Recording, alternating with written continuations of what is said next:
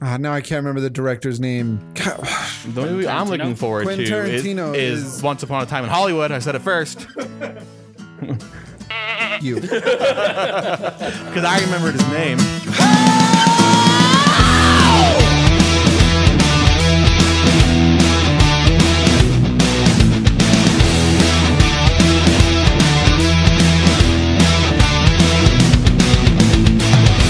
Hello and welcome to the Cold Bow Podcast. This is Jake and I'm here with my cold bros. What's up, guys? We are getting together at a very different situation than we have been. It's 3 hours past the butt-ass crack of dawn. Butt ass, Jose. That seemed redundant, but effective. But effective. Chris and I started school, and so now we have to change our schedules around. So instead of during the week, it's a weekend. Instead of at night, it's in the morning. So if the energy seems a little weird today, that's going to be why. No, there's no more slap happy. It's like sleep deprivation. Maybe Sleep it's better though. deprivation. Maybe our energy will come into us and it'll be better. Instead of like slowly draining, we'll be slowly rising. Just like in the morning. Like you wake up in the morning and you're already risen. I know what you Yeah, right. So what have you guys been up to? mean. Like you said, we started school, so it's been very... Yeah, if you guys want to hear about HTML and CSS, I have plenty to talk about. I just found out recently, I've been listening to a lot of study music. One of my favorite bands of all time, City and Color, has a new album coming out this year, and I'm really excited. So they're going on tour. I was like, I want to get tickets. They're only in Canada. I'm not willing to travel to Canada to see a band. No. But I'm really stoked for this new album. If you guys have never listened to City and Color with a U, because they're Canadian, they're great. They're not just pretentious Americans. No, they're pretentious Canadians. Okay. And they used to be like in high school age. They used to be this what's the post-hardcore screamo band. Yeah. And then they transitioned to one of like the greatest alternative acoustic. It's interesting to folk see bands those of all time. transitions. Like, Well, and it's like they're so damn good too. It's like you should have started this way, but then like maybe you wouldn't have worked back then. yeah. So I don't know, it's crazy. Interesting. They're great. I love them. What are they called again? City and Color. City and Color. They're amazing, and Shout out. they're perfect for listening to when you're studying and doing music. Do they have like lots of lyrics? Because I usually try and like keep lyrics out when I'm working. They do, but it's I don't know. Maybe it wouldn't work for you. It worked. I can tone out lyrics. What is so funny, Jake? Chris said a band is great for listening to. Pools are great for holding water. Wait, I first said thing that- specifically while studying. I didn't listen to that part. I just stopped listening after the funny thing. I just pulled a Reese. Listen enough for the joke. And that's it. They're great bands are great for listening to. Anywho, what have y'all been up to? other people? I know it came out about a week ago or so, but I've been watching the new season of Stranger Things. Oh yeah, Yeah, Stranger Things it's- came out. I just finished that the other night. Yeah, I Is haven't it finished good? it. I've heard it's good. I'm like only like 4 or 5 episodes in. I'm kind of taking my time with it. Dude, I watched the first episode and like I was kind of let down. it's To the me, first it's been episode. getting I know, but like, a lot better. do you remember like the very first like episode 1? Oh yeah, Stranger? that Like was the a hook at the end. Yeah, the hook is what I'm looking for. It's like because Stranger Things is the only show I've ever like marathoned. What's the word that we use? Marathon. So ever. And then I was like, man, where's that like hook? Where's that like immediate need to watch the next one? I didn't feel it with this one. So I don't know. So Billy getting drugged into a basement didn't hook I don't in. give a about Philly. I don't know. I was pretty hooked, but I think Stranger Things is going based off of that they've. If you're still watching season 3, you've basically already been hooked. Yeah, you can like You know what I mean? you almost like abstract it out far enough that the first season was the hook for the Yeah, for the second. but to Chris's point, I mean, every season premiere needs to have its own. Oh, hook. absolutely. It needs to like.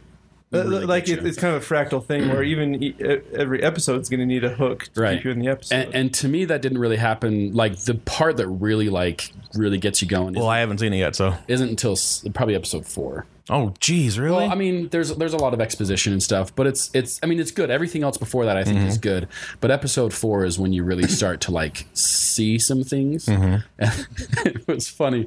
I was sitting there, I was watching it with I think I told you guys this. I was watching it with Mara. Mara started watching the first episode of season 1 of Stranger Things, and she's like, nope, and she turns it off. Right? She Really? She doesn't. Oh, so it's a horror, and it's a horror that the Giffords like. It's weird. Honestly, It is. It is weird because like I'm sitting there watching it with my wife, who also doesn't like horror, and she's like, especially season 3. There's like so many times where she's like, "This is messed up." Yeah, She said that so many times. It's messed up. But for me, for some reason, Stranger Things is like, it doesn't scare me. Like usually after a horror movie, like I have problems walking through my dark house, like turning off the random lights and stuff at night and stuff. But with Stranger Things, for some reason, it doesn't affect me like other horrors. So Well, it's because it utilizes so many other 80s tropes. Yeah, it It's- feels familiar, I think. I love Yeah. the Terminator one. Yeah. And it's, Seen this. oh, sorry. Well, immediately when he was immediately on the screen, Trish is like, "Oh, look, Terminator." it's not a Spoiler. It's the Terminator. He's supposed to look and act exactly like Arnold. It's not a spoiler. They He's even in the call trailers. What?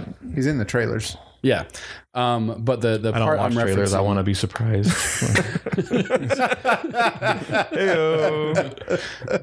the part that I'm specifically referencing is in episode 4. It's the very, very beginning. There is 2 characters and they're sitting in the dark, and you see something move behind them. If you know what I'm talking about. And Mara was watching it. She had no context. She had no idea what was going on. She's like, what the f- is that? Turn that off. That's so weird too. It's like the biggest show in the world right now, and she's like, "What is this? What is this show?" I loved it. I thought it was so good. Yeah, It is really good. I'm excited to finish. I can't really say where I would rank the season because it's so fresh and new, but it's the show just doesn't miss. It's crazy. But what kind of pissed me off is just like scrolling through YouTube or whatever, I saw a video from whatever channel, like Looper or something like that. That was like, it spoiled a little bit for me. Like, what happens? What happens to this character? Explained. And I was saw that too. Seriously? Now I know I this saw that character too. is Something gets happens dead to or them. whatever, Yeah. or Yeah, I is saw mysteriously missing. But the show's been out for like maybe a week now, and people Yeah. are like, "Well, if you haven't seen it already, then F It's you. 8 episodes. You're the problem that you haven't Yeah. watched the show in 7 days." Exactly. Like, am I? Like so far, I'm watching it bi-weekly or weekly, even with weekly releases. So I really By stumbled over that word. I'll watch it depending on my situation. I'm so I hate spoilers. So it bugs me so bad when people, because if you know that someone in the room hasn't seen it and then you spoil it anyway, and then just say, well, should have seen it. Because even if the movie is super old, Yeah. and someone's like, oh, I haven't seen it yet, and they're like, well, it's been out 20 years, you've had the time, like that counts for if you're scrolling through the internet and you see a spoiler. But like for right now in this situation, like, don't be a dick. This is an interesting conversation to have too, because people are so afraid or don't want to avoid spoilers. They want to avoid spoilers, myself included. But then even like directors and actors are like, we can't even make a proper trailer for our movie anymore because I can't show you a spoiler because Right. people will freak out. Like the director of Blade Runner, Denis Villeneuve. Yeah. He's like, my trailer sucked and no one saw my movie because I couldn't spoil anything. Right. But yeah, it's people are so afraid of spoilers that, because like I even hate it when someone's like, dude, that movie was so good, the twist at the end. I'm like, now I'm just looking for things. I'm gonna try to figure out the twist before it happens. Oh, I'm really bad at that then. Yeah. Well, and that's the thing is like I've caught myself like I just said the Terminator thing. Like I guess that might have been a spoiler for you. Sorry, Because but it like spoils a joke. yeah, it spoiled a joke. But it's like it happens in the first episode. Is it? Yeah, it's not really a joke. It happens very early, like the first scene in the entire season. Yeah. He's I must have The missed thing is, that. it's Stranger Things. You're looking for these 80s tropes. You're looking for these characters, these actors. The Easter eggs and stuff. Yeah, I'm gonna mispronounce his last name, but Carrie Elwes. Elwes. You got it right. Yeah, I got it right. He's in the show this season, and he was a huge 80s actor, you know. So it's like they Stranger Things is known for purposely putting popular 80s or even 90s actors and character tropes and different things. They have at least 2 now. At least. At least. I guess Winona Ryder.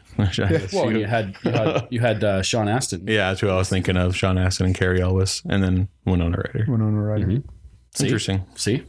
Interesting. See? All All right. right. Shall we get started? Yeah. Should we get into our stuff? Okay, cool. Well, this week we thought we would do kind of a Like a mid-year mid-year review of movies and stuff. So and stuff. and We've never done anything like that before. This is kind of out of our wheelhouse. Movies. Talk and about movies. talk about pop movies. culture. And other stuff. So we're gonna go ahead and we're gonna talk about kind of the best movies of the year so far, the worst movies of the year so far, what we're looking forward to. I kind of like kinda- thinking of this as like movie of the year watch. Like keeping Yeah. track of your Sure. GOAT movie of the year so far. Mm-hmm. Something like that. So something I've thought about when I was putting together my research for this episode, I feel like 2019 has been, especially on the big screen, I feel like there's two things. 2019 has been more about the small screen than the big screen. One, and two, it's been a lot more for the big screen. It's been almost more about the disappointment than it has been about the great movies. And I was thinking that too, but then it's like Endgame came out, you know. Well, exactly, It's because super high highs and the super super low high lows. highs, but the list of the disappointments is much longer than the list of great. It's not a consistently good year. And that's going to be every year. To be fair, it's going to be every year. But I feel like the list of super great movies is just shorter this year. Than it Yeah, I has feel like been. last year when we did in this, I years had more to past. talk about. Because we saw good movies and like there was like one for every month, 1 or 2 for every month. Yeah. Like, Yeah. well, last year our best movie was Quiet Place. That came out like in March or April. Right. So, as far as the disappointing movies, did you guys ever see Alita: Battle Angel? I've heard it's really good. I heard it was really good too. Really? Yeah. I heard. I I heard it visually. It was a visual spectacle. I heard. Visually, it was heard unbelievable. yeah. The story, I could not have been more bored The, or let down. This movie has been used as an example, and this might be political because apparently, if you like this movie now, then you hate Captain Marvel. That's the Oh, I hated both movies. exactly, but that's the comparison. Is like, oh, I can support a woman as a hero. I love this movie, but I hated Captain Marvel. Right. This is like the internet's like hero movie. There was so much going for Alita: Battle Angel. There's some great actors. There's some great visuals and everything, but everything was so wooden, and some of the lines, some of the dialogue in it was the worst. Literally the worst I've ever seen in a movie. It is bad. Like Leprechaun 2 bad as far as the lines and the dialogue. It is bad in this movie. And so Interesting. I don't know. to see it still. Yeah, and I think Chris, the whole like it's the fallback for people that didn't like Captain Marvel but want to still say that they liked women in movies or whatever, you know, like strong women in movies. So they can anyway. So I think that's why you're seeing so many positive reviews and positive things. It's like about it. retroactively getting loved because see, I don't hate women. Exactly. Gotcha. Game of Thrones, we went through a whole thing. We don't really need to talk too much about Game of Thrones being a disappointment. Go back to our Game of Thrones episode and you'll hear all our thoughts on that. I know Chris was really disappointed in Glass. Yeah. Glass really, really let me down. Split came out 3 years ago. That was my movie of the year when it came out. It came out like in January. Fantastic movie. And like, I know we talked about this already, but the twist ending to Split just blew my mind. It was one of the coolest theater experiences. I think I went with you guys. I don't know. Scott, were you there? I don't think so. Because we had a sleepover. We went and saw Glass the next day, or Split the next day. And then just the I don't know. I think Jake uses this word. He used it a lot in the last episode, but the character betrayal that they did in that show just for like shock value, and then this air of pretension, like we're gonna set up a climax. Oh, that's the climax you were expecting? You're an idiot for wanting that climax. You're stupid. What do you think this is? M. Night Shyamalan could not have done a more M. Night Shyamalan thing. Like, M. Night made a lot of really good movies back in the 90s and late 90s, early 2000s.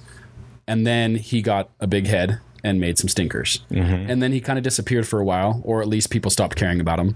And then he came out with Split, and you're like, oh, wow. This is great. He's back to the original M. Night that we liked. And then he came out with Glass, and you're like, oh, I think doing the M. Night stuff. The problem with Shyamalan is I think Black Betty.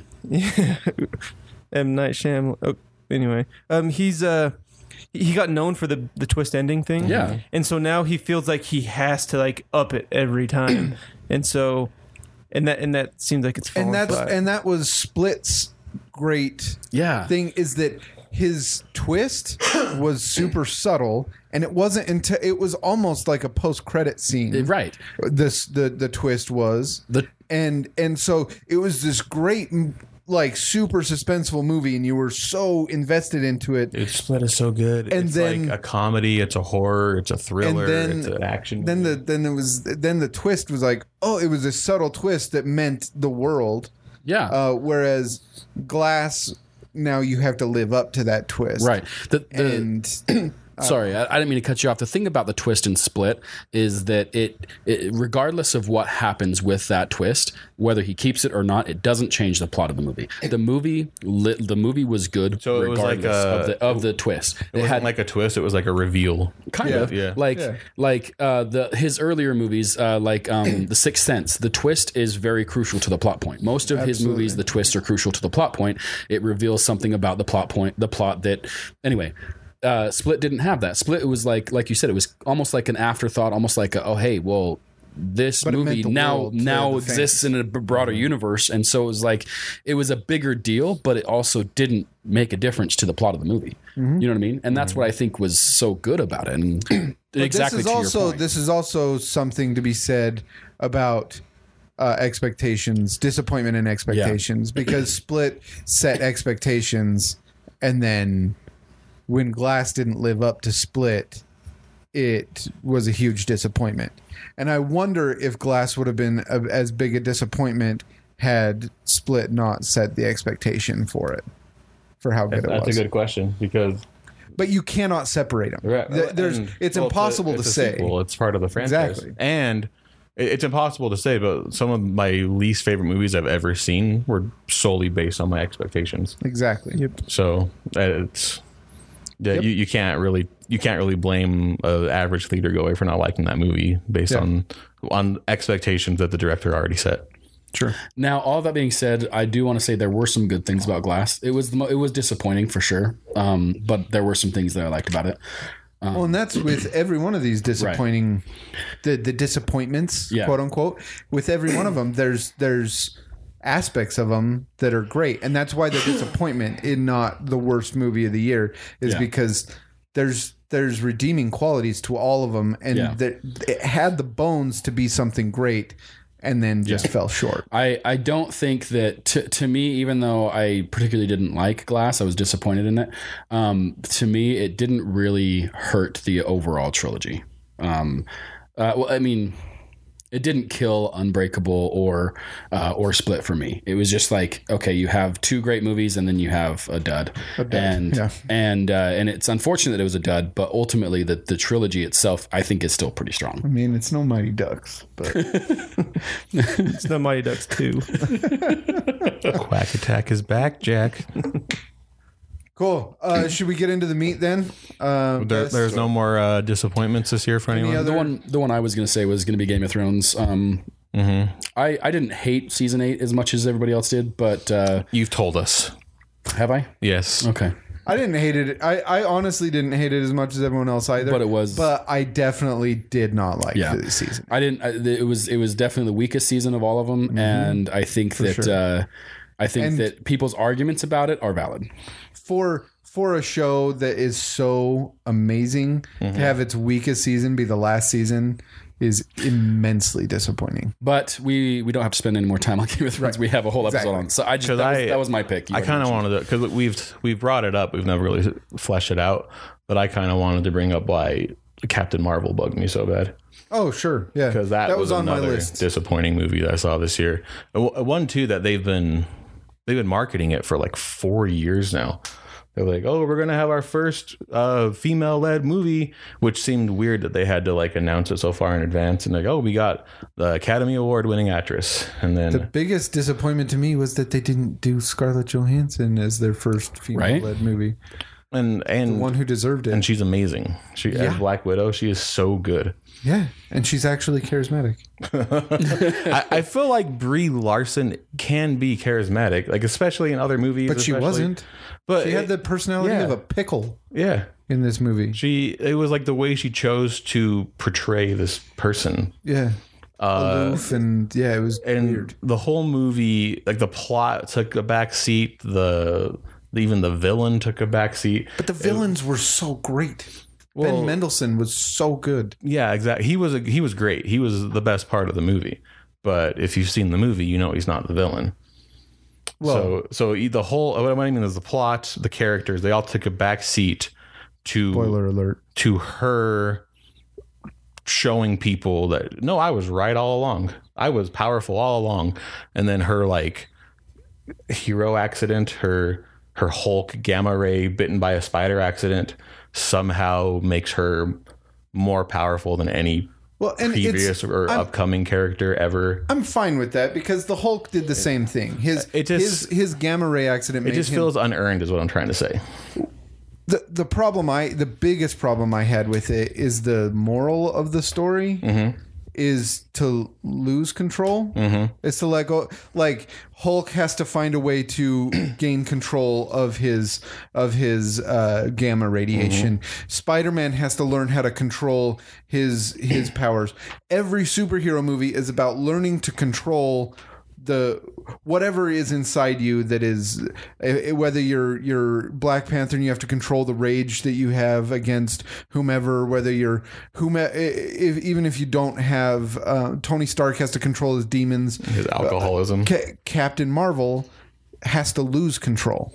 She has to give control away, and I feel like it's such an opposite. There was no character progression. She didn't learn anything. No. I was right all along. I was right the whole time. I did zero growth. That was the part that bugged me the most, is that it went totally against everything that superhero movies and not that going against bucking Yeah, doing something tropes new and isn't a stuff. bad thing. It's not necessarily a bad thing, but this one was just so weird and it was executed poorly, and I don't know. It was so Well, and it also kind of undermines a lot of what Marvel had been doing up to this point as well, because for some reason they wanted to make it in the 90s, and I know. because they wanted a killer soundtrack. I don't know, but for some reason they decided to make it in the 90s and cast a younger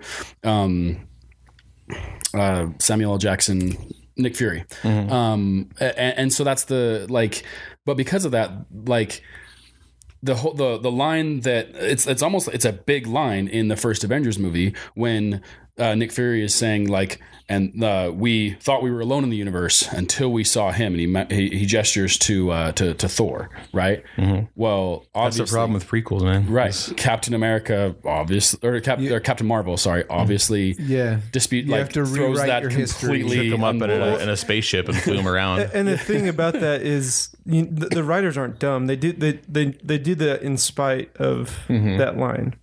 They're not overlooking it and oh dang, we overlooked that. They're they're just saying, oh, he's Nick Fury. His secrets have secrets. So he's This is the first time I felt though that they were doing stuff just for because they wanted to, and there was no cohesion.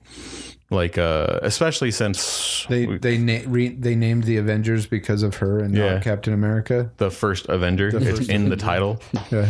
Yeah, dude, it bugs me so bad.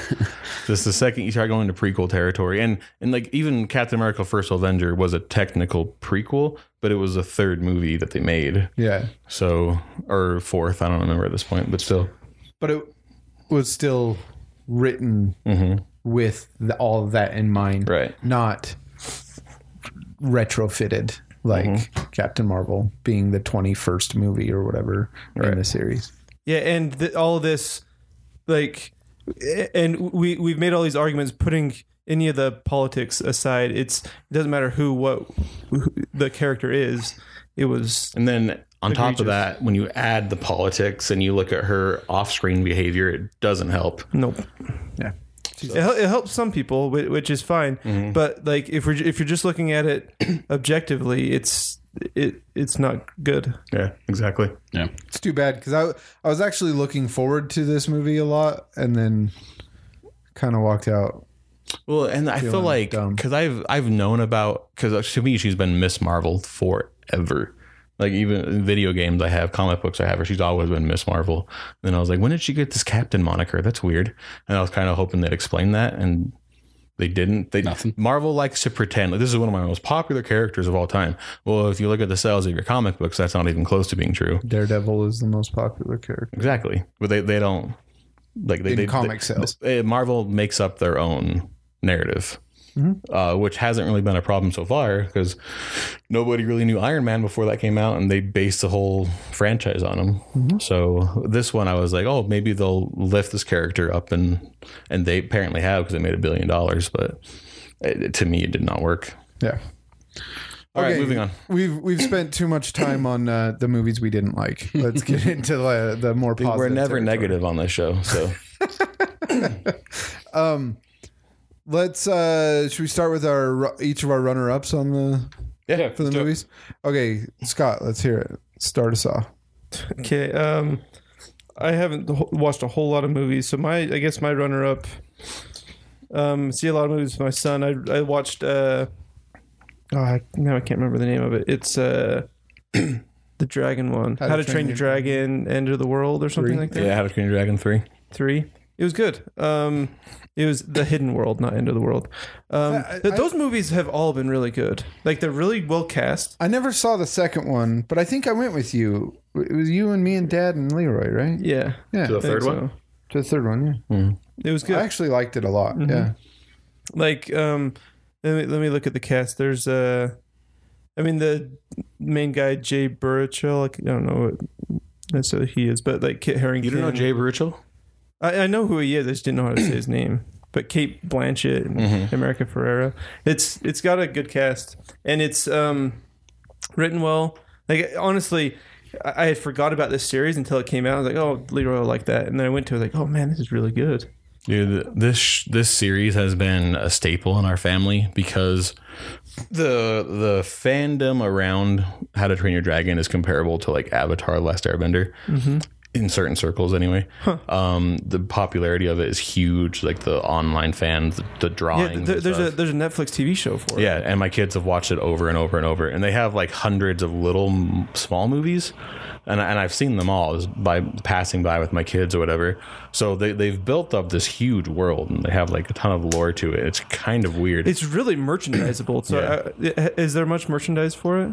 Not really. Because if you think about it, like the variety of dragons in the There's about as much movie. merchandise for it as like other like DreamWorks movie. It's not Disney. They don't have that Disney. because I watched it thinking like, oh, there's a lot of things in here that they made decisions for just to sell toys, but I haven't seen any toys for it, so I wonder what. Anyway, But I thought it was cool. yeah. I like the villain was yeah, pretty scary. The Dragon Hunter the introduction of Whoops. the introduction of like the acid dragons Yeah, that he used, that was kind of the ultimate way to defeat a dragon. I thought that was pretty interesting. Yep. That was kind of cool. When I left, because we've known of the franchise forever, my wife and I were both like we liked it. We're like, I just wanted like a a bigger ending, you know, Yeah.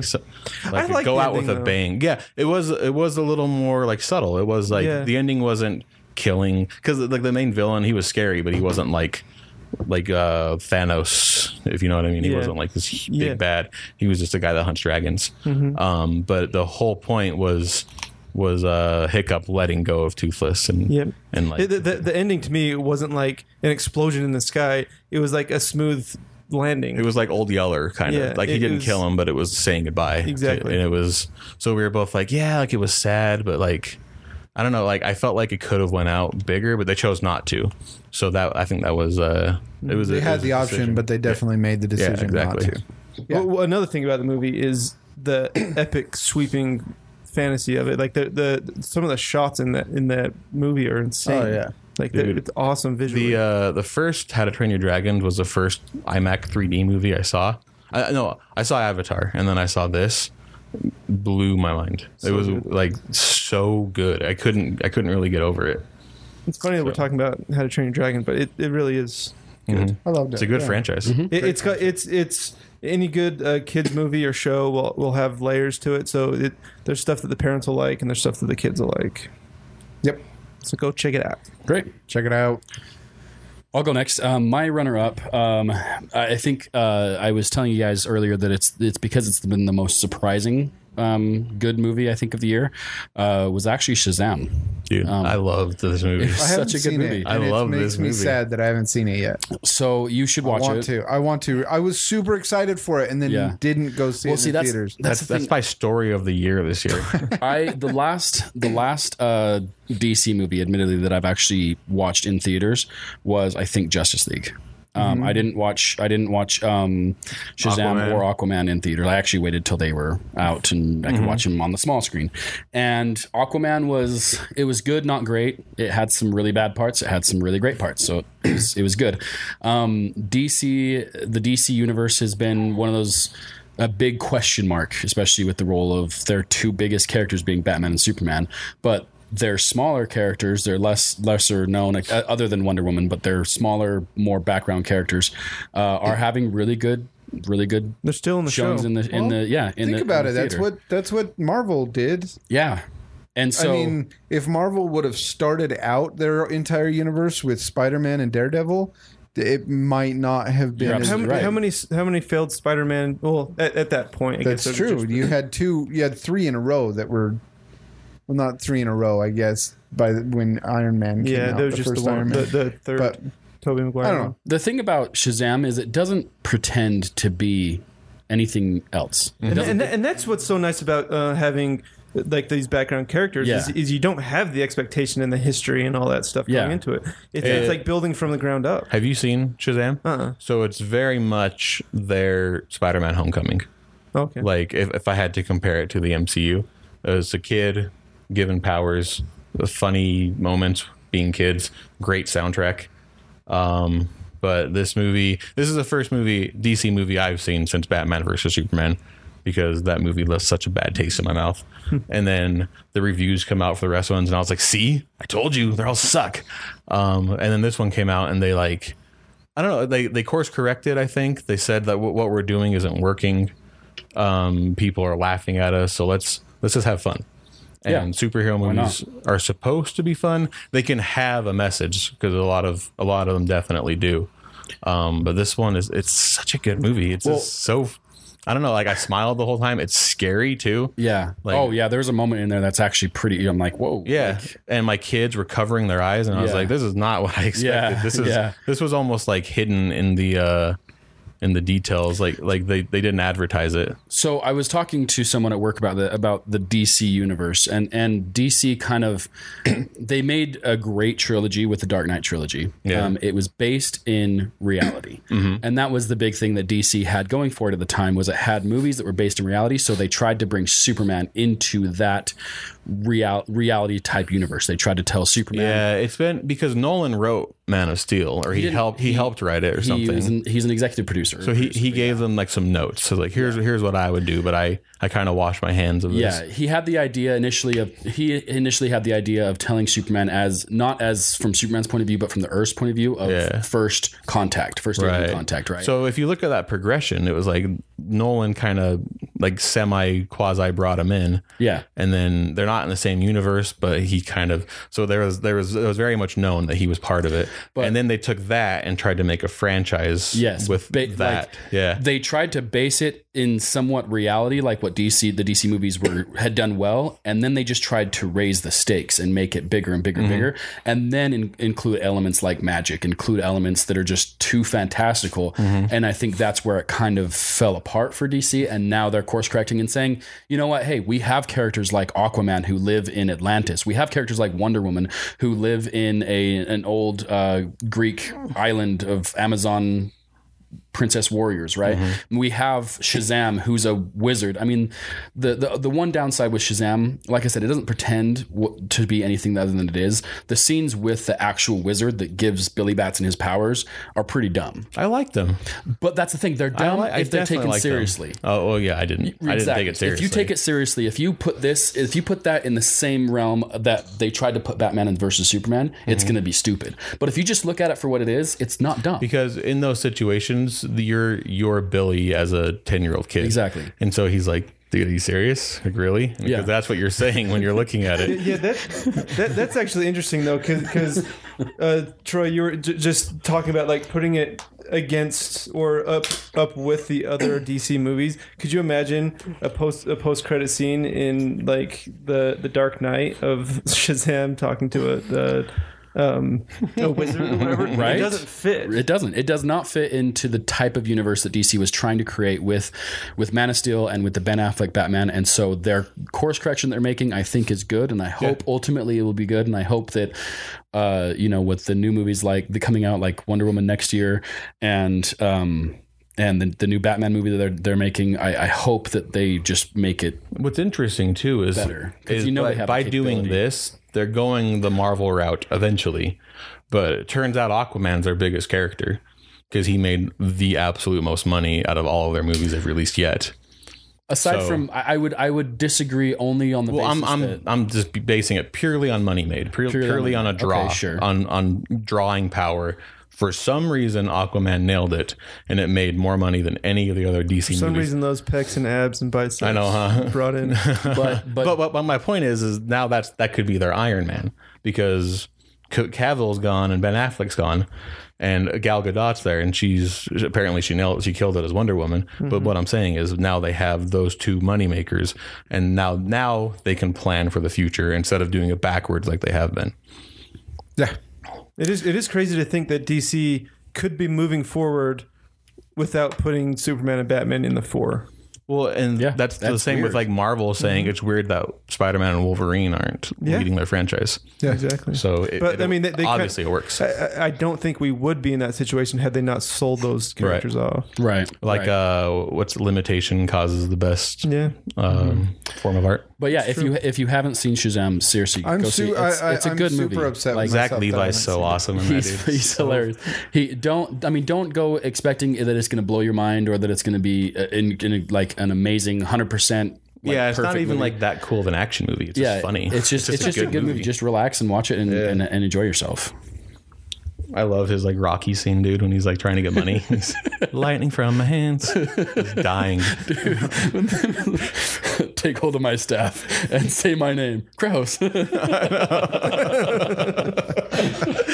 don't have any context. That's a funny joke. That is a funny joke. All right, so my runner-up of the year is I decided to be film school Jake here, and I picked a documentary done by Peter Jackson, the one called "They Will Not Grow Old." The British Museum approached Peter Jackson and said, "We have probably 6,000 hours of footage from World War I in our archives. I've heard a lot of good things. And we want you to create a documentary with this footage." And that must have been brutal. oh, and he talks about how he went through and watched every second. Dude, not only the length, but the content. That must have been brutal. And he That's was what she said. just absolutely Britishly brutal. oh man. But he talks about how he has all this old footage that he has to go through, the content that you have to look at. But then he says, like, they had a lot of footage from inside warehouses and stuff. And he says it was like black. The film was just black with little specks of light in there. And he says we had like to figure out Indiana Jones type. He's like, it's so weird. And he figured out a way to bring down or raise the light in there enough, push enough light through the film that he was able to get an actual picture out of it. And there was enough detail in there, and then he colorized it. But the style choice that he chose was, so basically the movie starts with it's like a bunch of interviews. And so it's a bunch of people talking about going to the war, and they were so excited leading up to the war. People were so excited to go to war because there hasn't been a war in a while, and war was such a romantic thing, and it was all this stuff. And so it's all Just these, like now. it's all This these reminds me of things change. hardcore history, man. Like It's like all what he these- said about yeah. So it's all these British kids basically talking about joining up and being all excited, and it's all this black and white footage. And then as soon as it got to a battle, it was this camera was panning through a battlefield, and then it transitioned from black and white to color. That is And he awesome. colorized it. But then and the colorization of it, he's like, oh yeah, we went to every battlefield that this place had that we saw in the thing. We found every single location from all these clips that we used, and we took photographs from that time of year, and then we used that color to colorize the film. And so they colorized the film, and then Peter Jackson has just endless amount of, he collects like uniforms from wars and stuff. So he has the British and the German and every uniform from World War I. So he was able to use those to colorize. He was able to use the medals that they had and all these This different is things. really fascinating. Like, I can see why you're going to film school. Oh my film gosh. on it, 'cause It was that's amazing. absolutely one of the most mind-blowing theater experiences What's this I had called this again? year. They Will Not Grow Old. Okay. So just the story behind how it was made, and then the colorization of it. Colorization, like there's a subreddit called Colorized History, which you should check out. It's awesome. Have you seen the one of Audrey Hepburn? Probably. Dude, I I've fell seen- in love. She's just like baking a cake in like a tiny skirt. Oh yes, right. But it That's a blew good my one. mind because it's black and white, but they colorized it. But I don't know. This is a weird tangent, but she's bending over, putting it in. Yeah. Like her tendons are like they colored in her tendons Yeah. stretching out and stuff on her ankles. They Yeah. a lot of it is guesswork on that, but hearing about this, where like they got the exact hue and Yeah. everything, that's awesome. It is wild. Yep, that's the one. It is They shall not grow old. wild.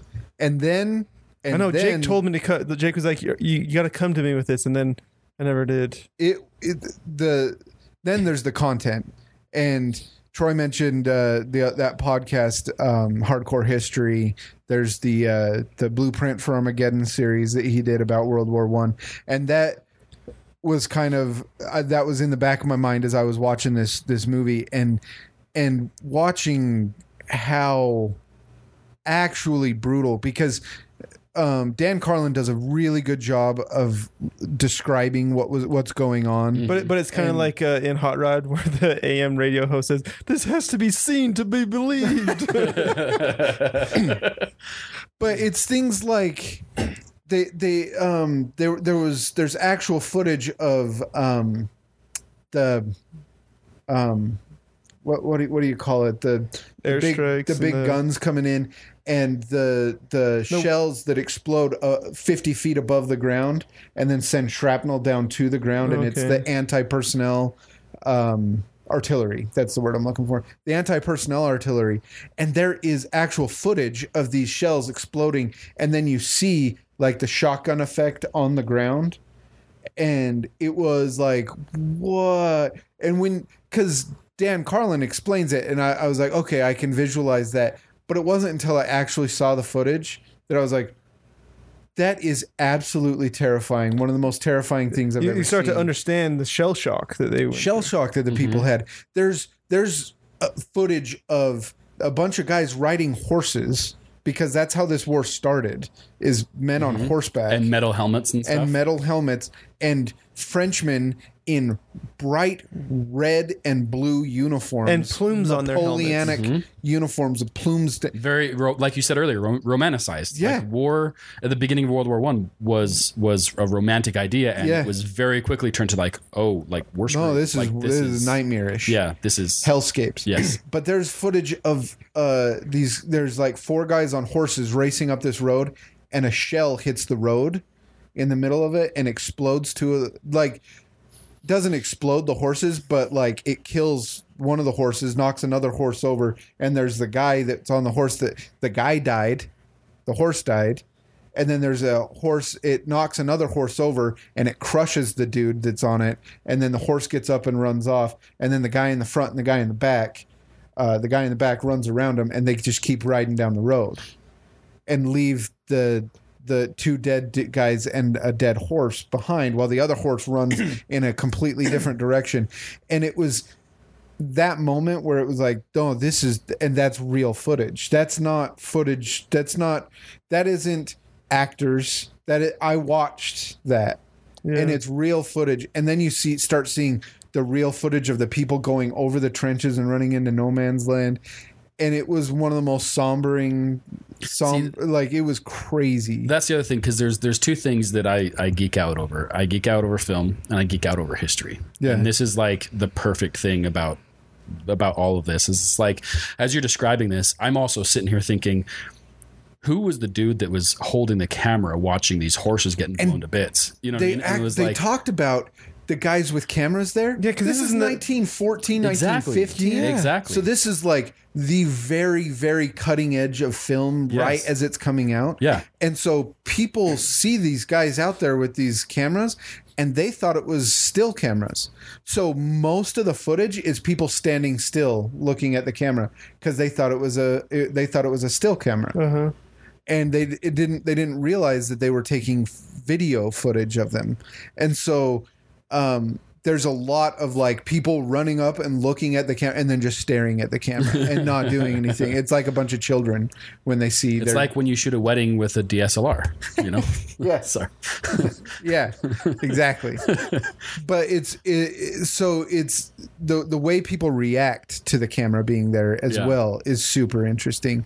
But then it was talking about you anyway, I'm spending a lot of time on this, but it was absolutely fascinating. And the stories that were told, they used actors because there's no one alive from World War II. So they used all these actors to read actual, because he said they had, I think he said they had 600 hours of video footage and 6,000 hours of audio. Dang. From people's stuff. And so they used all this audio from like the 80s, where they got interviews with the old people from the war, from First World War, to do the interviews for it. And they talk about how when they took people captive, like they became friends with them and stuff like that. And then because it's very much not about like the people on the ground weren't super behind the causes. They were just pawns. They're just pawns. Yeah. Like it was a political war that was just, it was meaningless. Well, and talking more about the romanticized version of war. Yeah, people died in war, but war before wasn't so much about like how many people are going to die. It was more about like controlling territories and capturing things and capturing your captains and generals and stuff. And it was like and becoming a knight and stuff like that. Exactly. Yeah. And so and this war changed all that, so it's cool. Well, I definitely want to see this. And World War II is something that is covered ad nauseum.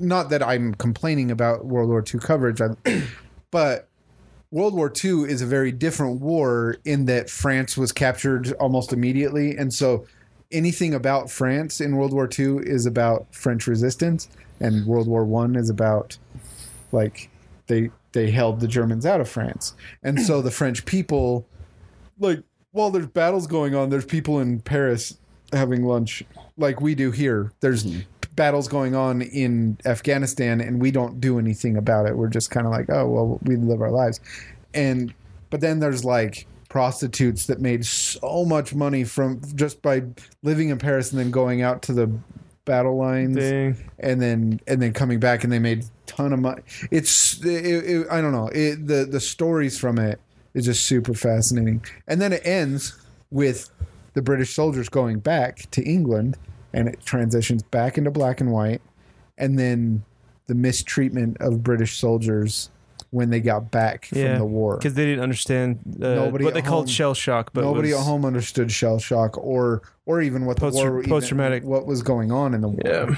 Anyway, that's my take on that movie. That was much longer than I was expecting to take, but I could see why it's yeah. I'm Sounds super fascinating. passionate about it. I loved it. I thought I would highly suggest anybody find a way to watch They Shall Not Grow Old and watch that. Peter Jackson did an amazing job. Looking forward to it. Okay, Chris, runner up. Just have to follow that. That's my runner-up is Detective Pikachu. I loved it. It's funny. Visuals are great. I adored this movie. It was kind of a home run for me. It was it's weird that it took this long for them to even make a live action Pokemon movie. The route that they chose to go was weird, but I know in hindsight why they did it. Ryan Reynolds was funny. Dude, I love how it seems like modern Ryan Reynolds, any role he's in, he just dives. Like he jumps in the deep end, and he inhabits the role. Out of anyone in Hollywood, he might be like the best at marketing for himself. Yeah. Because he just does it on his own on social media, and everything he does goes viral. And, Absolutely. I don't know, like my wife doesn't really know too much about Pokemon. Out of all of us here, Troy knows nothing about Pokemon. But it's just a funny movie. Like, and the actual Pikachu himself is super likable. He's super adorable. He's funny. He's crude.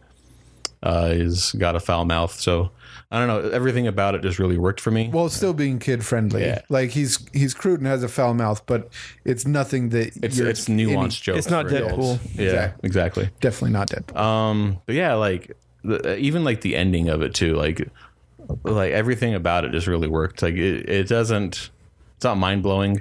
I'm surprised it didn't make more money, to be honest, because Pokemon's huge. You probably didn't make money because of me. I didn't go to it. Probably. Sorry. But You are the sole reason. But considering how many people play Pokemon, buy merchandise, like freak out about it, there's like 1,000 of them and they can name them all. And what that means is almost every single one of those people didn't go see the movie. So it's even up in the air if they're going to make another one. So I'm just glad that it exists. So if you haven't seen it yet, I wonder if it is partly because like you're talking about the choice not to go with like an Ash, like whatever, like the typical main characters in Pokemon TV shows. If that's why it didn't draw as many Pokemon fans. and this is a Kind weird of glad tangent. they didn't. This is a weird and tangent too. it's kind of the same thing with Shazam and with Iron Man. We're talking about taking like a side story as your first foray into the world is a good thing. So Yeah. I don't know. And again, it's weird that they didn't, because it probably would have made more money, but I don't think it would have been as good of a movie. Yeah. Same with Warcraft. They made a Warcraft movie. I believe Troy and I went and saw it, and I was like, I know who this is. I never played World of Warcraft, and if they made a World of Warcraft movie, it probably would have made a ton of money. But they put storytelling first above putting money in your pocket. And the movie was okay, but if they would have made just a flat out World of Warcraft movie, I don't think it would have been anything good at all, but it probably would have made more money. Right. I didn't hate Warcraft. I thought it was, it wasn't a bad movie. I didn't hate it either. It wasn't just great, but yeah.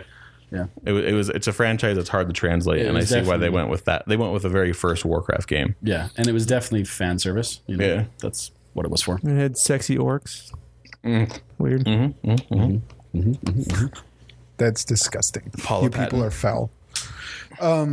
So before we get into the best movies of the year, our goats, I wanted to talk a little bit about TV because I think that like I said earlier, I think that the 2019 has been really good for the small screen. Oh, very, very good. And there's three shows specifically that I think. Well, don't name them all and steal our thunder. Okay. Well, Chernobyl was one that I watched. That was Chernobyl is one that I watched. Like Thunder officially stolen. I remember texting you guys in the middle of it, going, Russians might be the scariest people on the face of the planet. The way the Soviet Union handled Chernobyl is the scariest. Yeah. And obviously, Chernobyl and other shows like The Americans and stuff are obviously dramatized. But it drives home the point that holy crap, the Soviet Union. To your point though, Chernobyl was fantastic. It behaved very much like a documentary, but it was also very good in the sense that like there was a lot of drama with it. Oh, there's so much drama. I haven't seen it, but is that part of the show, like how it gets handled politically? That's most of the show. So I think the first two and a half episodes are about The meltdown and what actually happened, and then the last 2.5 episodes are about the aftermath and how it was handled. Okay. And Because that's almost more crazy. more insane. Because ultimately, when political you look at, intrigue. when you look at a disaster like Chernobyl, when they say that the disaster of Chernobyl is like basically what was it, 40 atom bombs going off every minute was basically the equivalent of the nuclear disaster that it Really? was. Yeah, They said it was in freaking insane. They said the amount of radiation given off by the Hiroshima and Nagasaki bombs was 700 units. And they said the amount per hour that was being given off by Chernobyl was 1,400 units. Jeez. Or 1,500 I thought it units. was like 14,000 or something like that. It was the initial explosion was like 30,000, but like just from the core burning in the ground, giving off radiation was 1,400. Or maybe it was 7,000 and 14,000. Whatever it was twice per hour. It was twice the amount of radiation that was given off during one of the bombs. So anyway, it was just this astronomical number. But basically, the whole concept behind Chernobyl is like you have this disaster. Disasters happen. Sure, it can happen anywhere. There's disasters that have happened in the United States. It's a matter of who was at fault and who's to blame. And Chernobyl, the show does a really good job throwing it out into like, the Russians made some really bad mistakes and a lot of people paid for it. There was and then they covered it up. There was two lines in that movie that really like solidified my whole Russians are the Soviet Union was scary. The first one was when the dude was like arguing and they were like, "Hey, boss man's listening." He goes, "I hope he's listening." And he comes out and he says, it's the Soviet Union's he said it's the opinion of the Soviet Party that a large-scale international nuclear disaster is not capable inside the Soviet Union. And so that was what they were telling the world. Yeah. It didn't happen. It maybe 2,000 units got out. But even is what they were telling the world. Yeah. And not that 14,000 per hour is getting out currently. It's that maybe 2,000 got out at one point. But like the other thing is that Russia even today is making their own Chernobyl movie series or whatever that blames the United States on. Saying that the United States had a spy. They're not saying it didn't happen. They're just they're saying it happened because a CIA operative basically caused it. Planted a bomb or something and caused it. So even now they're still trying to not admit fault. The other line in it that was scary is the main character is talking to the leader of the KGB, and the KGB is telling him to lie, and he says, "So you want me to lie?" And the leader of the KGB goes, "Statecraft." Statecraft. And I was like, or in American terms, politics. That's the scariest part about it is as soon as he said statecraft, I was like, oh my gosh, this stuff is happening in America. Like not necessarily there's a Chernobyl in America that's going on, but like the amount of political stuff going on to cover that. The amount of cover up statecraft. the amount of statecraft. See it every day. Yeah. So what are the other crazy. 3 shows that you were talking about? So I didn't want to admit this to you guys for a long time because we guys like gushed over this show forever. And then I finally watched it and I love it. And that's Barry. This was one of the other ones. Was Barry. Is one of the most well-written shows I have ever seen in my life. Oh. Ever. And I told Troy this. I think I told Jake this too. But this is a prime example of like why I didn't like Breaking Bad compared to Barry. Breaking Bad, I felt like all of the characters were written well. I just didn't like any of them. And it's hard for me to watch a show if I don't like anybody, if I don't have like somebody to root for. Even if they are technically a good character. Exactly. And Barry, every single person in the show is a piece of garbage. Like they're all terrible people, but you like all of them. You can't help but like all of them. Even the one who I dislike the most on the show, it's his girlfriend. It's this blonde girl. What's her name? I don't remember. But the actress, Sally? the actress is amazing. I can't get over like she's great. how well she's able to be like she's acting like a bad actress. Self-centered, yeah, and she's a bad actress who's progressively getting better, but she's acting like a bad actress and It's stuff. getting better. Yeah. Unreal. It's like blowing my mind how good she does. She's clearly like a standout, even though her character is just like, oh, shut up, just stop. That dude, and like I watched this. I'm on season 2 now. I'm not done, but I watched this episode and I was like, that was the best episode yet, easily. And then I watched the next one. I was like, no, I take it back. This is the best episode. And the next one, I was like, this is a 10. This is a 10. This is the best episode yet. Seriously, Barry is Yeah, I'm not trying to give away like so plot funny. points or I know spoilers. I'm having a really hard time not giving away spoilers right now. But like you said, she's such a self-centered person, and there's this moment where people are trying to assassinate Barry, and then he comes back into his bedroom, and then she lies down and she's like, you just don't understand how hard this is for. And she goes, I know it's not easy for you either, but it's just so hard for me. While he's like just. There's bullet holes all over the room. Bullet holes all over and the she's room. so self-centered window she is can't broken. notice. There's feathers all over the room because his pillow was shot. And she's just like, it's just so hard for me to access this emotional part of this character that I'm trying to build while he's like, because he had just run out the building and had to like fight people that were trying to assassinate Dude, him. she's on Skype with like her friends. Like, yeah, I'm on that show, and he's got a gun. He's He like walks out of the room like, and she has no. She's so clueless. Oh my man. god! Every character is so. I gotta good. say though, the character that steals the show is by No far Ho Hank. NoHo Hank. Oh man, He He's is so good. hilarious, dude. He's this Super effeminate flamboyant Chechen Chechen. who has no hair. And Yeah, the actor has alopecia, so it's is it? yeah, the actor okay, has. So it's But like, but so he's texting Barry like, "Hey, the target's almost here, but you hear about them. You can't shoot until you get a bullet. They want you to wait." He's like, "What?" And he sends him like a bit emoji of himself, like, "Oh, Goron's mad at you." Gulp. And it's like he sends a bit emoji of this bald guy with no eyebrows, and he was like, "Hang on there, baby." And he sends a picture of a cat hanging onto a it's clothesline. funny. It's so good. Oh man. But the line when Barry says, "Do you think I'm an evil person?" He goes, "Oh my god, why would you even ask me that?" Do I not tell Yes, you that enough? You are the most evil person I have ever met. Such a pretty good impersonation of Barry's trying to like hold on to the last bit of humanity that he has left, and do I not tell you enough? You are absolutely the most evil person I have ever met. It's funny because it's on HBO, right? and it was. I have HBO through my Amazon Prime account, so I just watch it after they come out, right? And so Mara and I would watch Game of Thrones and be like, okay, that's over. Now let's watch Barry. Very like- excited.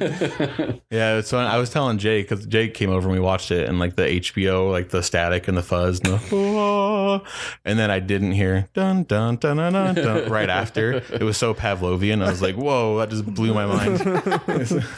It's weird that I listened to that and it was Barry right after, but dude, it's so good. Scott, it's so good. It's good. It's great. I believe you. I have my HBO. Now that we just talked it account up, that you can you'll use watch if you it and need hate it because we just Yeah. I don't know if Chris can go into it thinking that these guys have talked it up and now he has reason to hate it and then he loves it, then maybe that's And it wasn't even that. It was just the whole thing of like when something gets talked up so much, you Yeah. you try to temper your expectations a little bit, but yeah, it's hard. Yeah. So yeah, it wasn't what I was expecting. What's the third show you're going to talk about? Stranger Things. Oh yeah, I just finished that the other about that. night. So good. which we yeah. I still have to watch it. So the rest. Me too. So good. Speaking of Russians, Speaking of Russians. Speaking of Russians, Scary Russians. Russians Speaking in the of Russians. 80s. Great show. We talked about it earlier. We don't need to talk too much about it now. All right, shall we hit our goats of the year so far? Let's do do it. Scotty? so I actually am sharing with Troy on this, Cool. and maybe we want to hold this one to the end because it's a big one. Or Sure, I'll go first. okay, I'll go first. John Wick 3 is my favorite movie so far this year. First two John Wick movies were so good. I personally didn't like the second one as much as I liked the first one. Not to say that it was bad in any way, shape, or form. I liked the first one better. But this third one I like just as much as the first one. It was so much freaking fun to watch this movie. And the introduction of Halle Berry and her dogs, and the way that they because Have you guys seen this, Scott? no, I haven't Okay. seen the second. I one need yet. to. I John Wick's all about like the realism of counting bullets and Except silencers are except silencers are a thing, but like completely silent. counting bullets and then using actual martial arts, and it's so. And then in this third one they bring in attack dogs, and she's like using commands to send the dogs after people, and adding that as another feature to fighting. Oh my gosh, Dude, it was so cool. When I'm watching it too, like you know how things can be immersion breaking when it's too good. Like that camera shot is too good. It's immersion breaking. Yeah. I was like, how did they choreograph this? Like Yeah. it was like a still camera shot with two dogs. I think there might have been 12 for all I know. But there was this like camera was following her around corners, shooting guns. It happens to me a lot with oneers where Yeah. they it pulled you wasn't out of quite- the movie. It felt like it wasn't. No, a oneer. there was this like long shots. It wasn't a oneer. Yeah. But this dogs. Is It ripping wasn't a people off oneer, buildings but and the stuff. whole scene felt like a oneer. Yeah. Going through the whole thing. Lots of camera movement. Oh my gosh, it was so cool. Yeah, this movie. It's funny too. That this is your favorite movie of the year compared to your runner-up too. Yeah. Because one glorifies violence. And the other one, yeah. But this movie, like every single John Wick movie has been like, well, the first one, like, oh, this just changed action movies. Either whether you saw it or not, you don't know. It's so influential. And the second one, it didn't have as good of a story, but the action I think was better. The third one has both good story, good lore, good action, and it does stuff like, for example, a knife is coming down to somebody and John's pushing the knife, and it's like that old like Saving Private Ryan like knife thing. And then when you're expecting the camera to cut away when the knife goes in, nope, the knife goes into the person's head. Same camera shot, and then everybody's like, oh, and they look away, and then nervous laughter afterwards. Yeah. That happens 30 Constantly. times, 40 times in this movie. Yeah. I was dying laughing. My wife's like, you're a sicko. You're disgusting. You're a psychopath. But the movie was great. Like the story of, I mean, obviously it's not going to win any awards for storytelling, but the story and the lore that they keep building, the lore of this Such a underground cool world, assassin world is so cool. I also have to say that I love that Keanu Reeves has become the most popular person right now, like the most loved person right now. I actually love it because I think it's I've great. always been Team Keanu. Yeah. I've never not been. Oh yeah. So Everybody was like, oh, like when Keanu Reeves was in The Matrix, Yeah. especially the third one, everybody was like, oh, Keanu sucks. He's so one dimensional. And I was like, I actually really like him. he's one. If he is one dimensional, I love that dimension. Yeah. Absolutely. That's my favorite dimension. And now he's like the most popular person in the world. And He's it's like good. being added to Times Person of the Year just by like sheer will. It's like popular vote.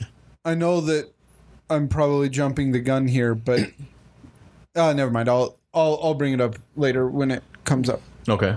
So the whole Keanu Reeves thing is like, sure, he is one dimensional. Maybe he has a few more dimensions than one. Mm-hmm. But I mean, the whole thing with especially action is like, you don't have to be Daniel Day-Lewis. You know, you can be Daniel Day-Lewis actually probably takes away from action movies. Yeah, absolutely. He would take away from it. So like,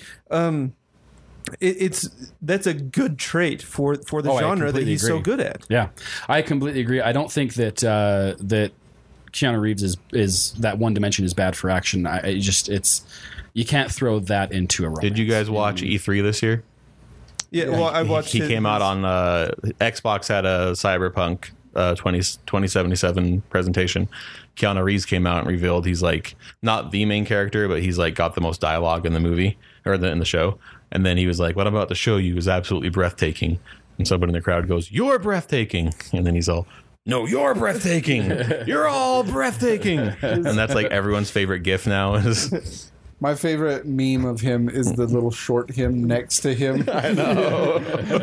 Like me and my dad ordering breadsticks at the pizza place or whatever. He's just so cool, dude. He's such I a was good I was person. talking to my wife and I was like, "Who's the one celebrity you would freak out if you saw?" And before she could answer, I was like, "Mine's Keanu Reeves." I'd just freak out if I saw him. I'd just nerd out like crazy, which is like common now. But Yeah. like seriously, I'd freak out if I saw Keanu Reeves. So there you go. He's stolen my heart. Okay, Chris, let's hear your GOAT movie so far. So my favorite movie this year is a surprise to me because I just was like, why are you making this movie? Again, it's Toy Story 4. And they said like right off the bat, they're like, we're not going to make another Toy Story unless we have a really, really good reason to. And then they made it and I was like, well, that's weird. Like they must have had a really good reason, but I doubted them. I doubted Toy Story for some reason. Terrible mistake. And we just had a conversation about how it might be the best franchise of all time. But I think this movie opens really, really strong. And I saw it in 3D on accident. We just happened to go and we had our tickets. We're like, oh, it's a 3D movie. That's weird. So we got our glasses and everything. And the 3D that they built into it was almost like a Disney ride. Like one of those shows they have at Disneyland. It was so cool. But right off the bat in the opening, I was like, oh, I'm hooked. Just that intro is just like got you. And it's like might be the most beautiful thing I've ever seen. the animation in yeah. it is unreal. It was real, and then there was it could have been real world, and then there was Woody, a toy moving around, and it could have been real for all I know. It looks so real. This movie's emotional. It's beautiful. It's character driven. It's not necessarily plot driven. This is Woody's story. All of the other characters kind of take a back seat, which might depress some people, but it was very much necessary for it to work.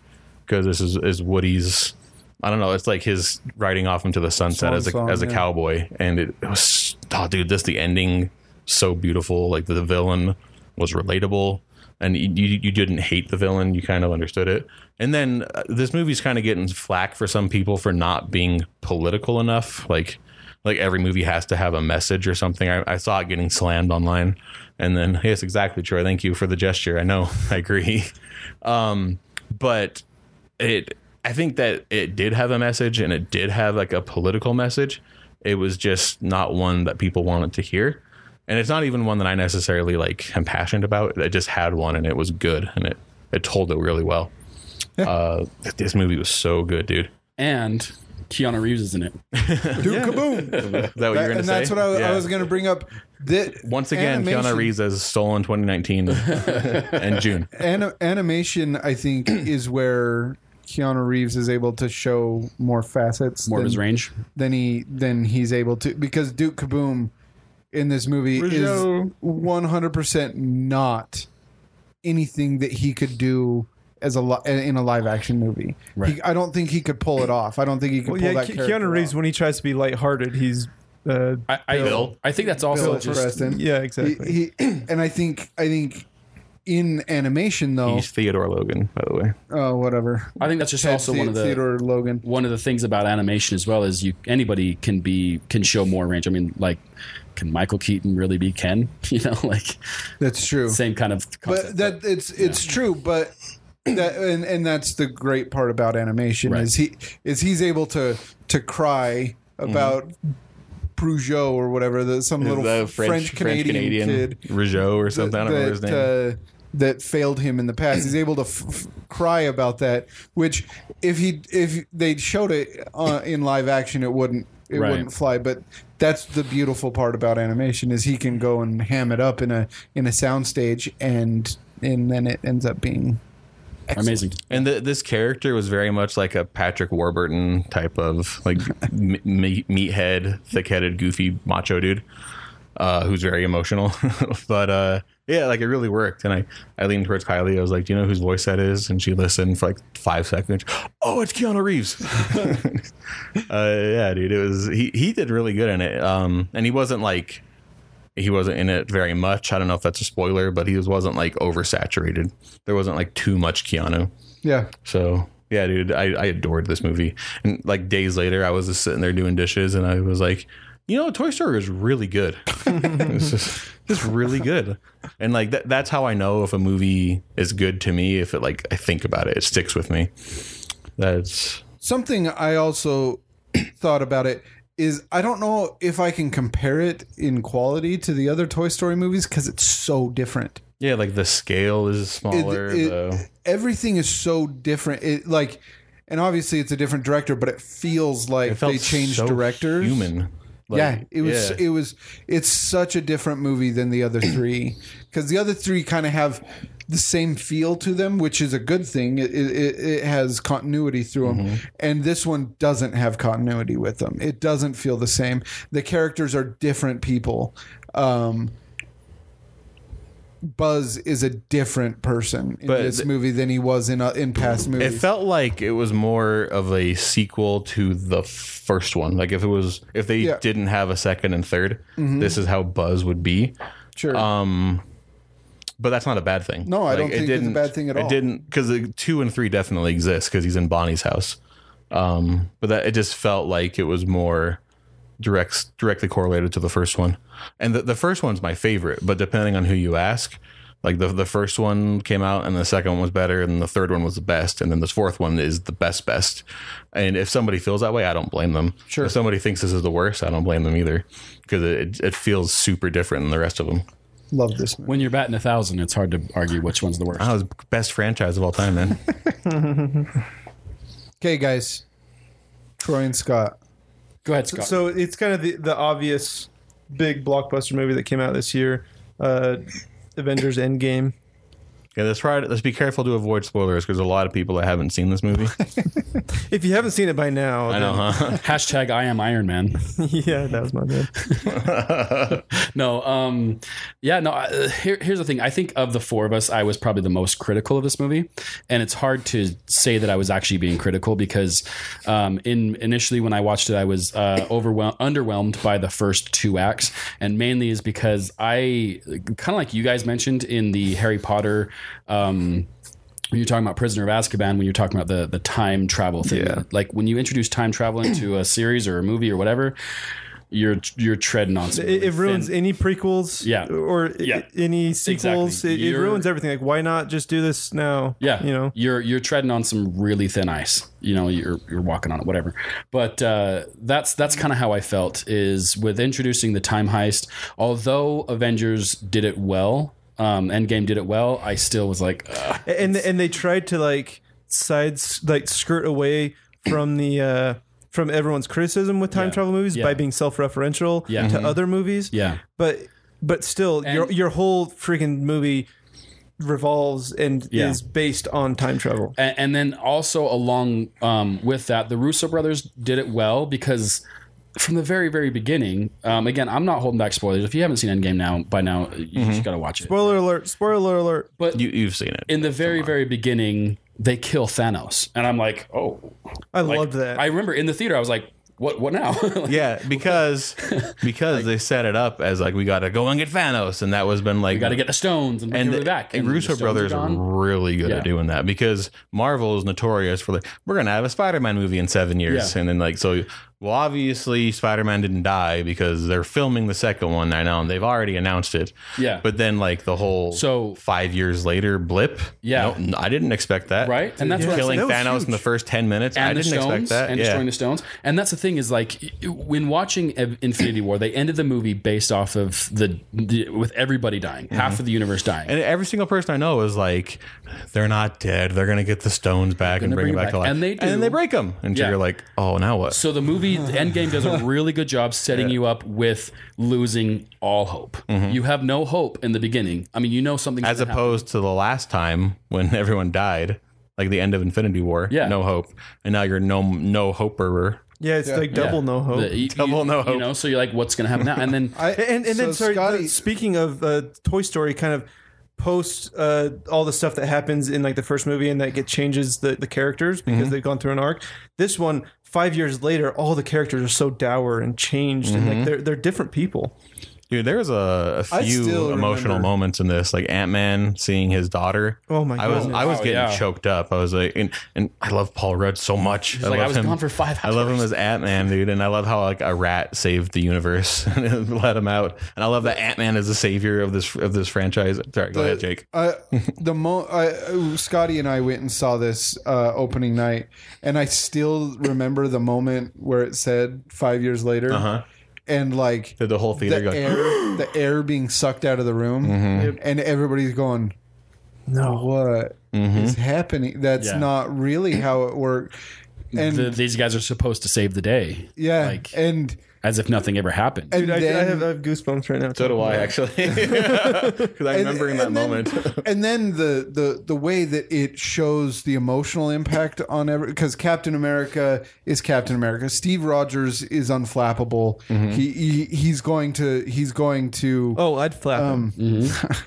but he's going to survive. He's going to be fine. But to watch what the emotional toll that it had on Thor And Iron Man and was like, Iron Man that was The emotional and physical toll And Hulk. took on Thor. and Hulk and Hulk was a much more positive thing for Hulk. Yeah. And Iron Man in a sense. And Iron Man exactly. But Thor, it was very much like how even 5 years later, how much he had avoided Dude, I really dug that now that you're pointing it everything out. out. Because of the main 4 Avengers, 2 of them moved on and 2 of them clearly didn't. Yeah. Including ScarJo or Black Widow. yeah. She didn't. That's what I was going to bring up. Is she was like depressed, like because she had a job to do. She Yeah. couldn't turn her back on it. Think about the emotional effect it had on Hawkeye. Exactly. Clint I was has- gonna say, Oh, dude, he was like, this is the best he's been ever. Dude, well, his situation is very similar to Thor's, where Yeah. his entire family is just gone because of this. And Thor's was building up for years. Why? I mean, in the second Thor movie, his mom died, and so building all this up, slowly building up to this like emotional crescendo that he has in Endgame. What was absolutely, and then when they go back in time into Asgard. You And saw he's his like, mom. I'm ready for this. I'm ready for this. I'm ready for this. And then Rocket leaves and he goes, I'm not ready, and turns around and goes to find his mom. And I love that scene, dude. the way he goes and just kind of melts to his mom, like, Frigga, she's like, this- you're not my Thor. He's like, yeah, I am. He's, no, you're not. And- He's like, where are you from? He's like, I'm totally from the future.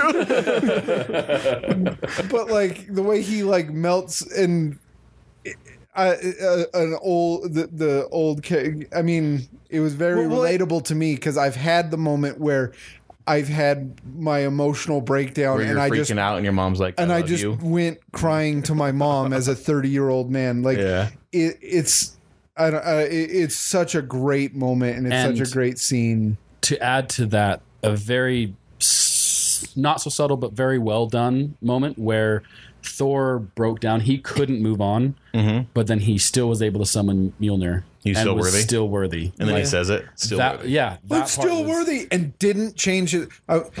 I've talked to so many people that are like, oh, it's so stupid that it didn't change him back to like fit. I am so glad. Why would it? I love that's like Fat my Thor. favorite moment in the though. Avenger costume and everything, fighting Thanos, and like he's all fat his in gut? the He has like I loved a it. braided beard and everything. He looks Why- so And cool. as funny as it is, but it's also like this statement that the Russo brothers made saying, you can be this person and still be worthy. Yeah. You still can be flawed and be worthy. Like, it's this great statement that they're trying to make. And anybody who says like, oh, I immediately go total pretentious film school person, be like, you totally missed the point of what the filmmaker was trying to. Plus, I finally have representation in a movie. This movie, But Don Cheadle makes fun of you. This bearded makes fun fat guy. this movie had so many payoffs to some setups that were happening like years before. One moment, probably the moment in the movie that made me probably cheer the loudest was actually a setup that happened in Age of Ultron. Age of Ultron Was when Captain America tried to lift the hammer and he couldn't. It moved, and Thor was like, Have you heard? and then he summons Mjolnir, and then he's like, I knew it. Have you heard the theories on that too? Yeah. It was either A, he could have done it and he didn't want to hurt Thor's feelings, In Age of Ultron. or B, he finally told Tony that he knows who killed his parents, and he finally got that monkey off his chest.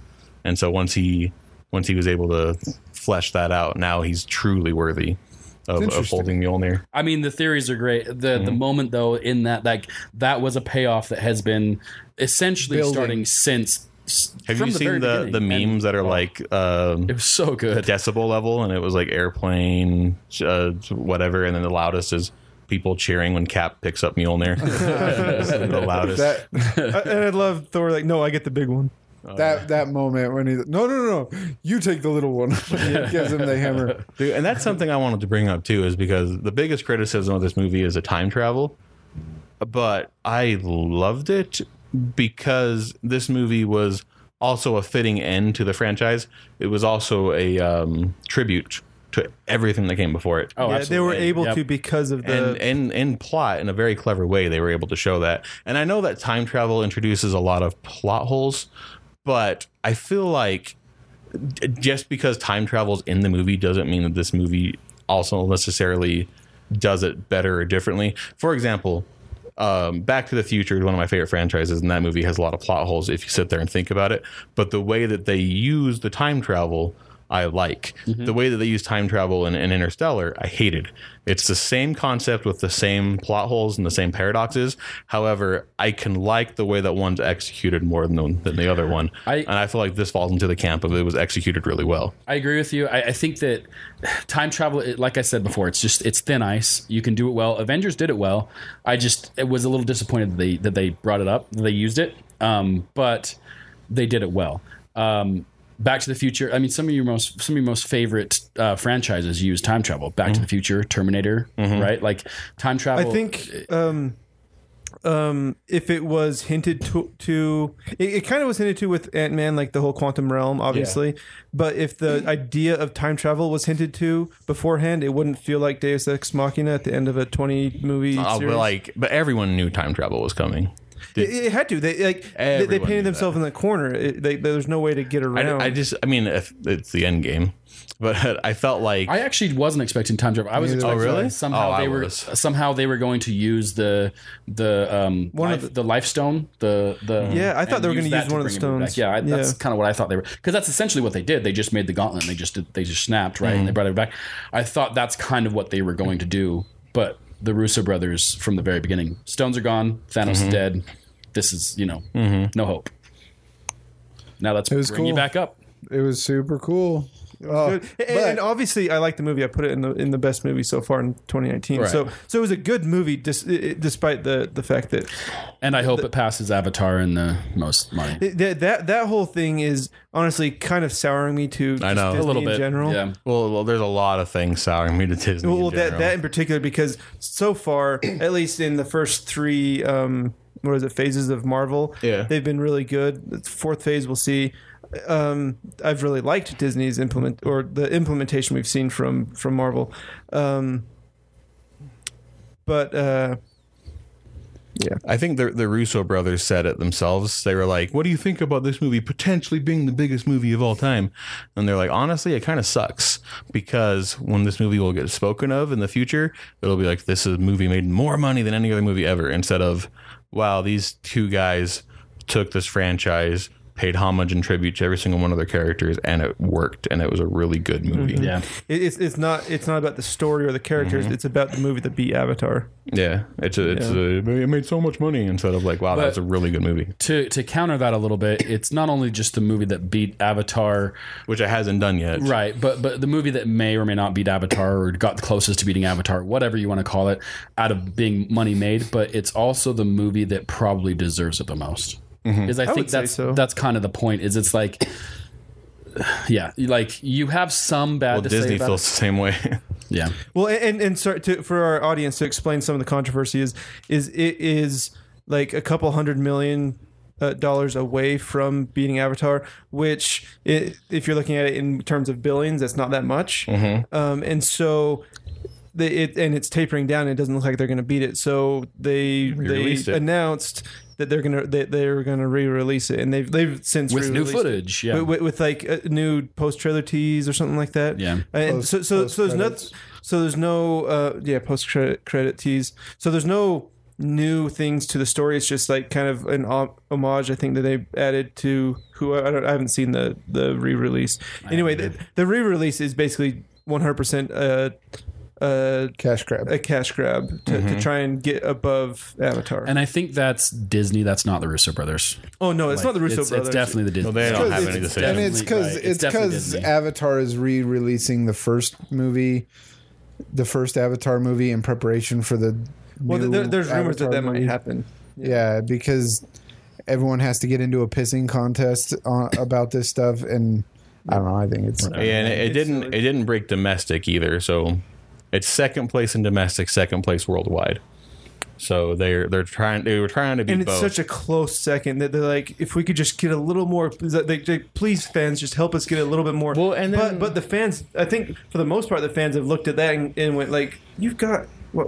It just comes across as desperate and you not. got my money. What else do you want? More of Yeah. it, please. And it's like the fact that it's Disney pushing it. It just everyone already kind of sees Disney as a cash grab factory that They makes willingly really give good- their money to. that make obviously Toy Story, Frozen. We talked. It makes really really good movies, but yeah.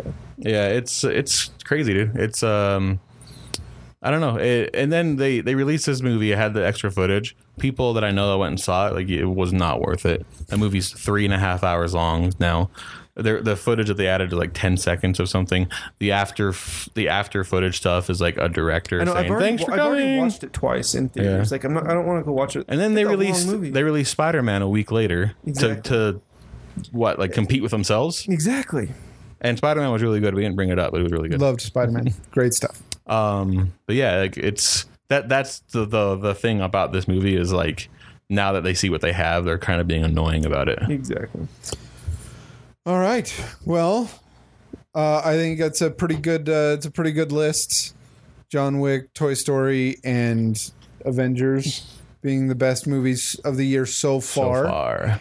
It's a good list. We don't have a ton of time left. We've kind of gone over time on this. Does everybody want to go around and just say one movie that's coming out That you're excited for? before the end of the year that The you're excited upcoming for? live action Dora and the Lost City of Gold. I want to Michael punch Pena. you in the Michael vagina Pena right is the now. dad, so I want to see that movie. I love Michael Pena. I know. I'll just stick with the comic book movie thing that I do because that's what I do. And I am going to go with Joker as the movie I'm most anticipating. It's super interesting. Yeah, intriguing. I'm Absolutely. intrigued. It's another DC movie. It's like not on my radar too, which makes me more excited to see it because I forget about it and then I'm like, oh, that might come and surprise me. Yep. For me, it's 2 Stephen King ones, It and Doctor Sleep. I was going to say this if you didn't for some reason. Yeah. Yeah, it too. It too. And then Are you going to Dr. see it? Sleep. Because it's scary. Dude, It looks- honestly, That like, trailer with the old lady I'm gonna The seriously naked makes lady? my skin crawl. Yeah. I'm gonna see it, but I'm gonna 100% regret. Do you want me to go and like hold your hand? Like, Will you come like drive home with me? And Come spoon him later at night. Because during the movie, I'm okay. It's driving home up into the mountains where I live. Stop his wife from tying a red balloon in the sink when he gets home. 'Cause that's what happened the first time. I'll you drive watched with it. you and I'll sit in the passenger, but I'll look in the back seat like still nothing. Still not. Still nothing. Those are two. Yeah. Sorry. Go ahead. The movie I'm looking forward to is the new. Now I can't remember the director's name. God, The movie I'm Tarantino? looking forward Quentin to Tarantino is is- Once Upon a Time in Hollywood. I said it first you. because I remembered his name. Once Upon a Time in Hollywood. That's Yeah. the one I'm. Because the trailer, I saw the trailer and I was like, that doesn't work. What does he have planned? That trailer. Yeah. It's Brad Pitt and Leonardo DiCaprio. And I'm like, those two are too big to be in a movie together. And like they're too distracting to be together. And then when they do the little interview with the two of them, I was like, oh my gosh, this is so freaking perfect. The way that, and then the way it ends with the little girl saying, that's the best acting I've ever seen. And then he starts bawling because of it. I was like, God, And I now I have to go watch this movie. I have no idea what it's about. But I love old Hollywood movies. Yeah. Movies about old Hollywood. For some reason, it's so intriguing. like LA and like the 60s and stuff. It's Yep. super cool. Yep. Also, La La Land. Oh, love it. also Hobbs and Shaw. I'm gonna go see that for sure. And you know what makes me the most interested in seeing it is the director. The guy I directed thought you were going to say the wrestler that Roman Reigns. Roman Reigns and No, doing the haka. The director, he directed John Wick, Deadpool, Deadpool 2, and now Hobbs and Shaw.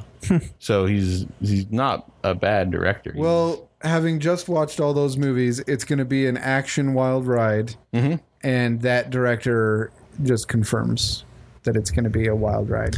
Indubitably.